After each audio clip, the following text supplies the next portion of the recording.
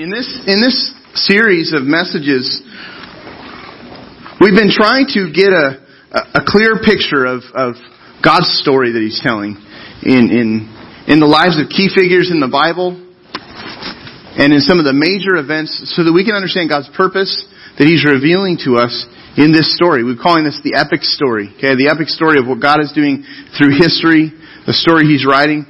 We actually identify with so much of it. So much of what we read in the Bible resonates with our hearts as we see ourselves in the struggle, in the tension, in the rescue. We see ourselves in the story, and our heart is drawn towards some of these people, some of the situations we've been looking at. Now, what you see in the flow of history is that leadership, the area of leadership, is a crucial element that brings either blessing or trouble to those under a specific leader. Leaders bring good to their followers, or they bring harm to their followers. I've read and heard people say that every leader leaves a wake behind them. A wake, like a boat, leaves a wake. Every leader leaves a wake behind them.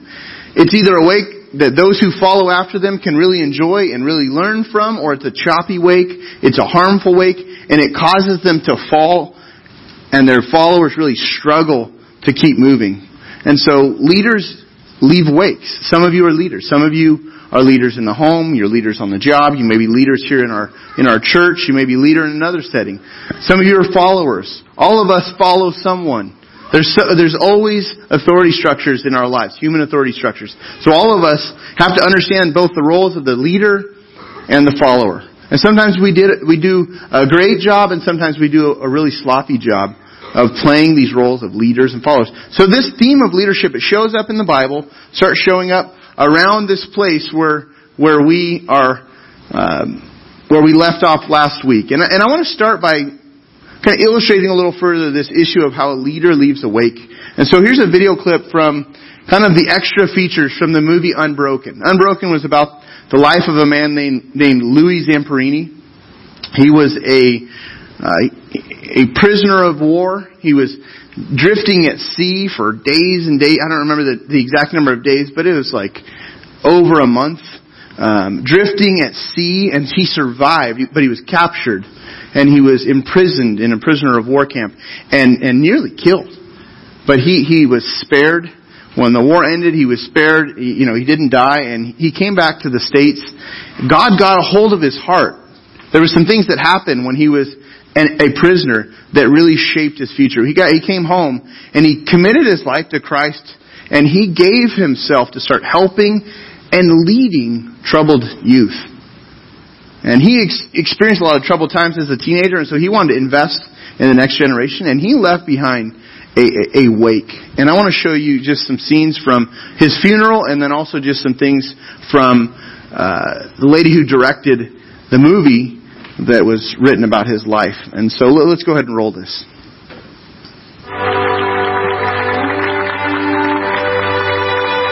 For the 4th of July weekend, the flags of the city flew at half-staff to remember a man we call our hometown hero. And now we're here today to celebrate the life of Louis Zamperini.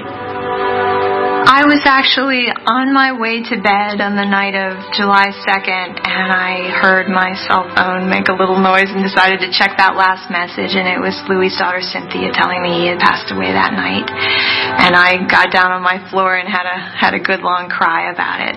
And I felt almost surprised that he had died, even though he was 97 years old, because he seemed immortal. And not just because he had faced death over and over and found a way through every time, but because his spirit was so strong, so vital, that it seemed immortal. My grandfather has been a lot of things to a lot of people. He's a testament to the strength and resilience of the human spirit. But to me, he's always just been my grandpa, the loving, kind, and generous man who went above and beyond to give me a chance at a better life than he had, and the wisdom to be a better man than he was. That's a tough act to follow. While my heart is indeed broken, we won't get to see Louis on the red carpet. His spirit and love of life will remain unbroken for eternity. The last time I talked to him before he passed away, I said, Dad, you're dying today, but your work continues. And his story is being told to millions and millions and millions for years to come. I brought the film to the hospital the day before he went to ICU. And it was amazing. It was amazing because it was looking at this beautiful, beautiful face of this 97-year-old man with still sparkling, beautiful blue eyes, and showing him his life.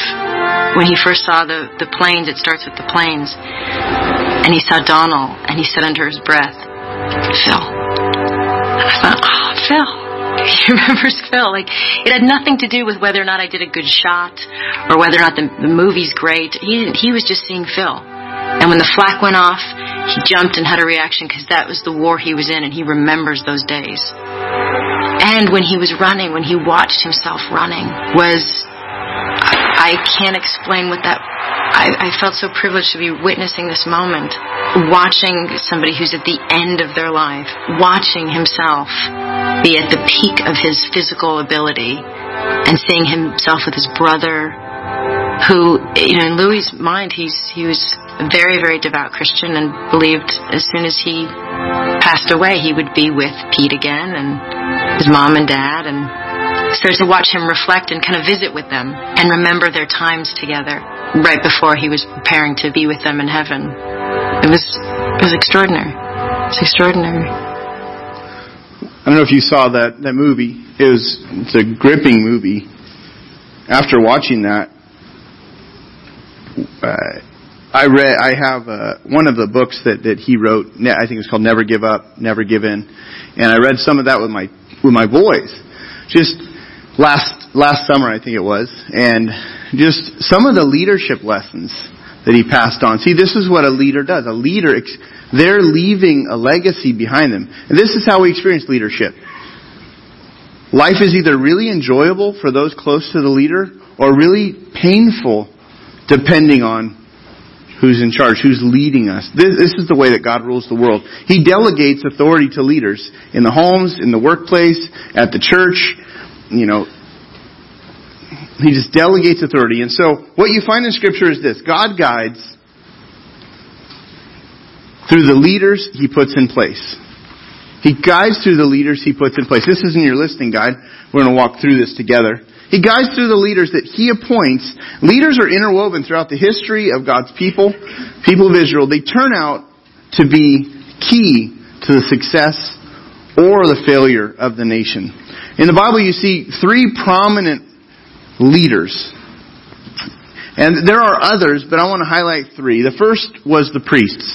The priests, their role was to represent the people to God and God to the people. They played the role of the mediator.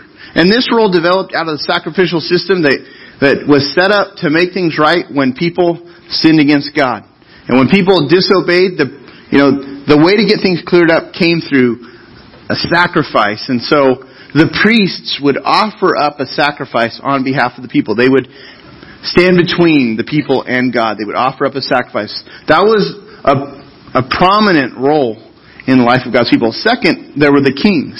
The kings were political leaders whose spiritual leadership and obedience to God or not greatly impacted the nation of Israel. Now this was not God's preferred method of leading people. This wasn't God's preferred method of providing leadership to the people of Israel. And we're going to see how this came about in a moment. But the third role of leaders in the Bible were the prophets.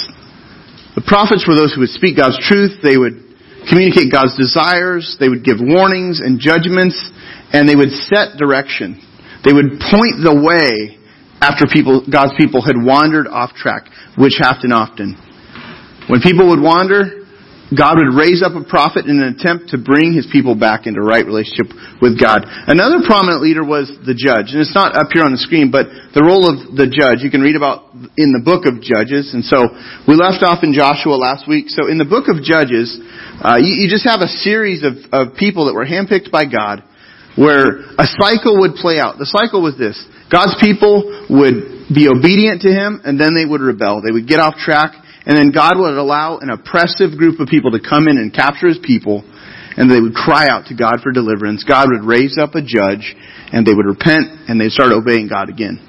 But over time, they would disobey once again, and they'd go through this same kind of cycle of disobedience, and they'd be oppressed by some foreign group. They would cry out to God. God would raise up a deliverer known as the judge, who would basically lead God's people out of captivity. And so you see this in the book of Judges, the cycle of God's people. There was a man named Samuel, and he was the last judge, and he was the first prophet. So there was this transition of really an era with a man named Samuel. And here's where the transition occurred. And you see in 1 Samuel 8, verses 4 through 9, where it says this. He's a judge. It says, this is chapter 8, verse 4. It says, then all the elders of Israel gathered together and came to Samuel at Ramah and said to him, behold, you are old. So he's the judge. He's one of their leaders. And your sons do not walk in your ways. Now appoint for us a king to judge us like all the nations. But the thing displeased Samuel when they said, give us a king to judge us. And Samuel prayed to the Lord. And the Lord said to Samuel, obey the voice of the people in all that they say to you. For they have not rejected you, but they have rejected me from being king over them. According to all the deeds that I have done for them, from the day I brought them up out of Egypt, even to this day, forsaking me and serving other gods, so they are also doing to you. Now then, obey their voice. Only you shall solemnly warn them and show them the ways of the king who shall reign over them. So in this request, we can actually learn some really important lessons that you find in some of these verses. In verse 5, it says, they say to Samuel, appoint for us a king. Appoint for us a king to judge like all the nations. And the first problem with this request, this was an unwise request here. Two problems. The first problem is this. They devised their own solution to their perceived problem. They didn't turn to God and ask God to fill the leadership vacuum that they were experiencing. Instead, they came up with their own plan and they said, God, would you they told Samuel, appoint a leader, appoint a king to lead us. They came up with their own plan. Second problem was their motive. Their motive, they said, like all the other nations around us. They basically wanted to be like everyone else. They realized, we don't look the same as everyone else. As they were taking the land, they could see there were all these kings in the land. And so they wanted a king. Now God's people need to always be willing to swim against the current of culture and against the current of our world. And if they don't, it creates unnecessary trouble when our main really motivation is to be just like the world around us and to fit into the world around us. Now the leader's character impacts the followers under them for better or worse. This is the truth. This is a reality. Whoever leads us and their character is going to impact us. For good, for bad. As the leader goes, so goes the rest of the group. This is just reality. Our leaders have tremendous impact on our lives. And now here they are in the promised land. They cry out for a king because everyone else had a king, and so they wanted one for themselves. And so what God does is He grants them their request. He says, okay, you can have a king, but He warned them to always put their trust in God. Because a leader is never a replacement for trusting God. It's never a replacement for trusting God. So God gave them a man named Saul. And Saul, he was taller than most. He seemed like he'd be, a good king. He'd be the kind of guy that would make a good king. Sadly, when you study Saul's life, problems showed up early on. With the very first king. And at his first major battle, Saul was instructed by Samuel, who was the prophet at that point. Saul was instructed by the prophet Samuel to go to this location and wait until he arrived. Samuel said, look, I'm going to show up on this appointed day. It was like on the 7th day. I'll show up. I'll offer up a sacrifice. And we're going to ask God to bless this battle. I'll offer up the sacrifice.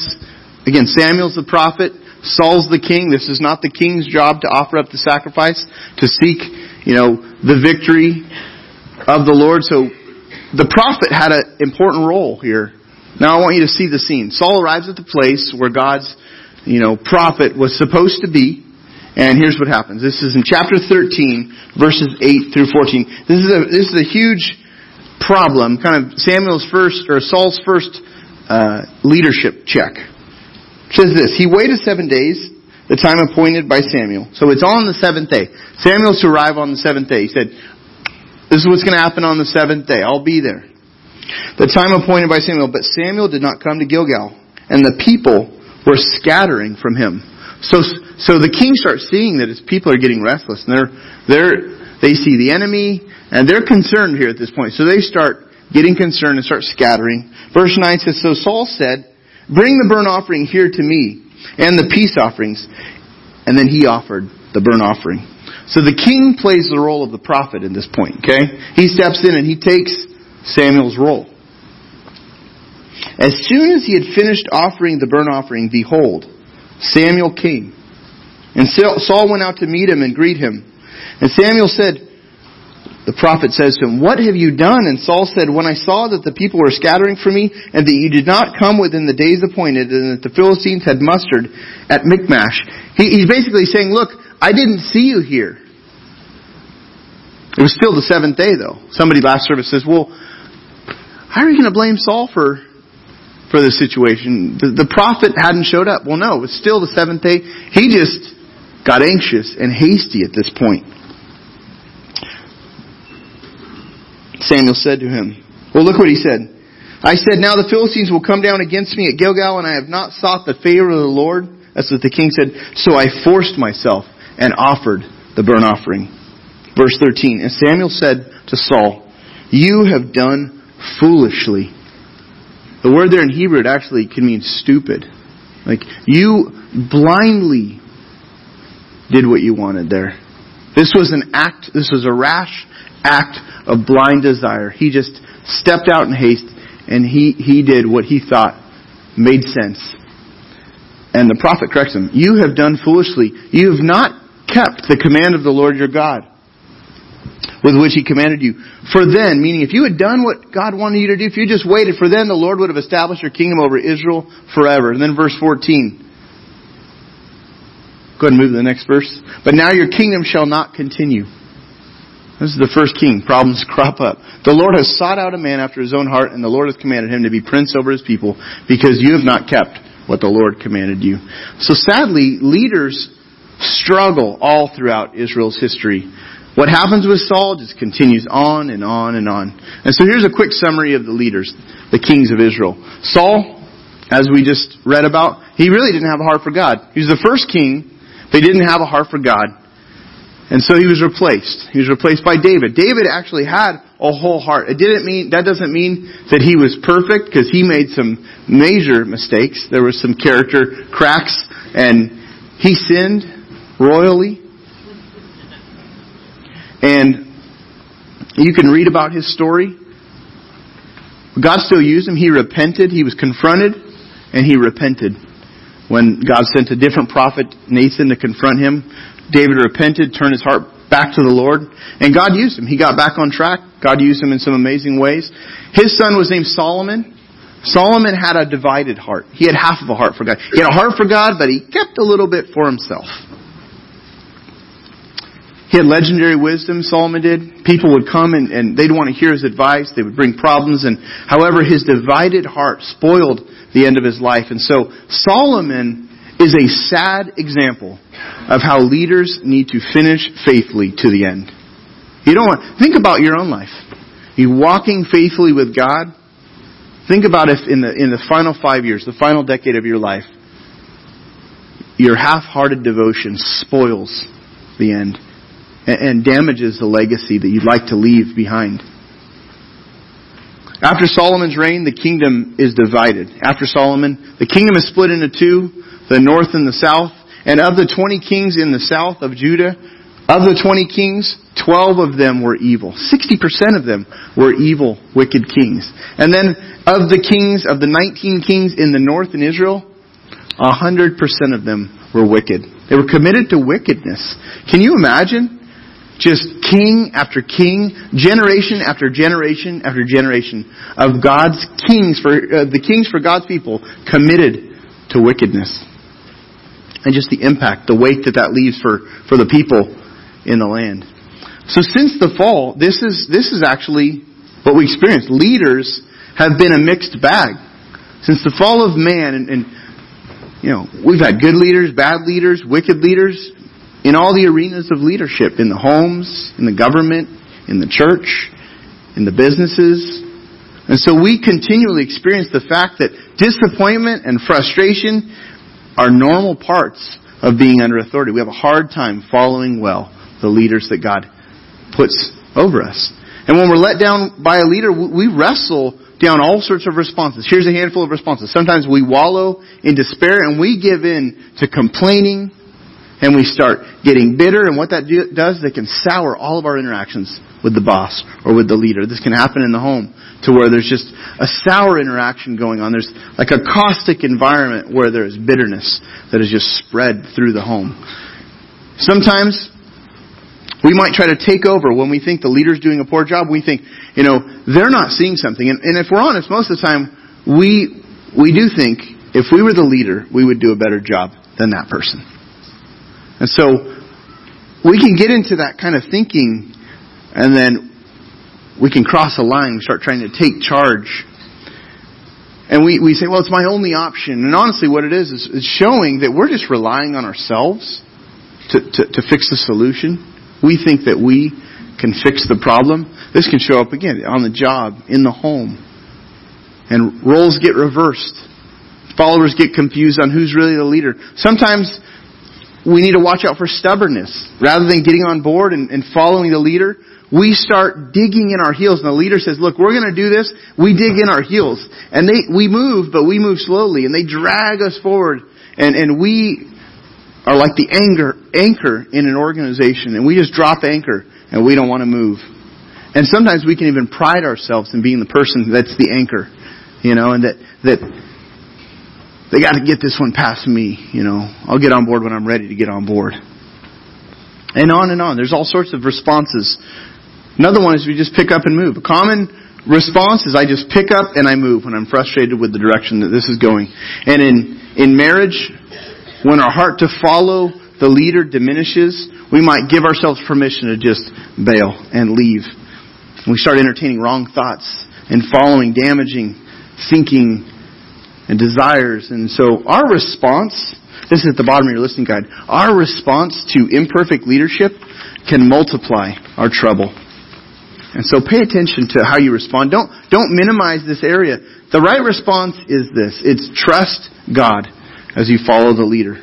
Trust Him.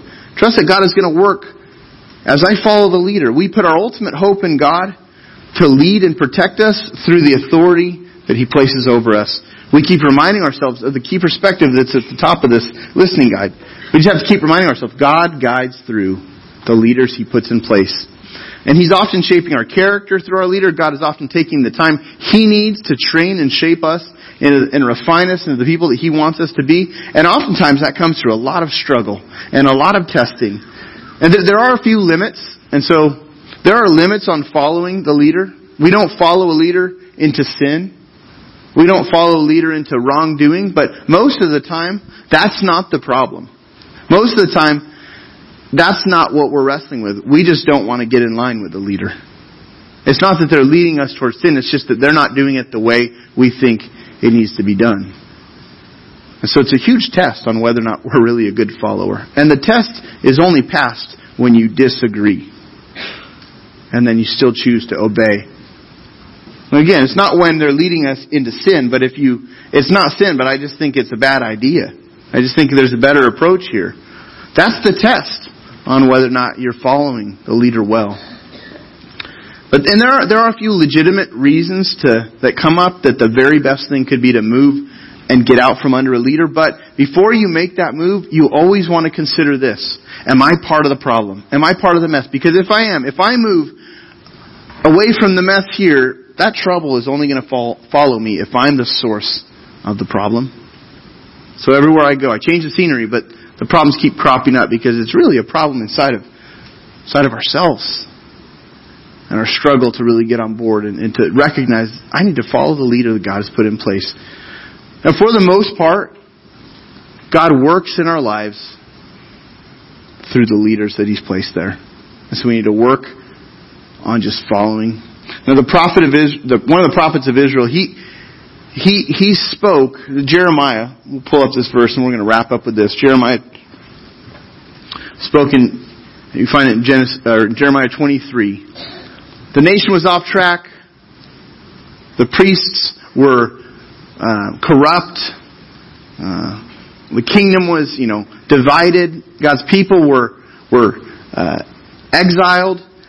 And so God, through the prophet, gives them some hope. He had just rebuked them in the verses preceding this, but then He gives them some hope. And here's the hope. Behold, the days are coming, declares the Lord, when I will raise up for David a righteous branch, and he shall reign as king and deal wisely, and shall execute justice and righteousness in the land. In His days, Judah will be saved, and Israel will dwell securely. And this is the name by which He will be called. The Lord is my righteousness. In spite of all the evil kings and the wicked, self-absorbed priests, God was still working out His plan. And through the prophet Jeremiah, God was preparing His people for the ultimate leader who would come, Jesus. The one who would come and really secure a kingdom that would reign forever and ever. It's the kingdom that many of you've stepped into that kingdom.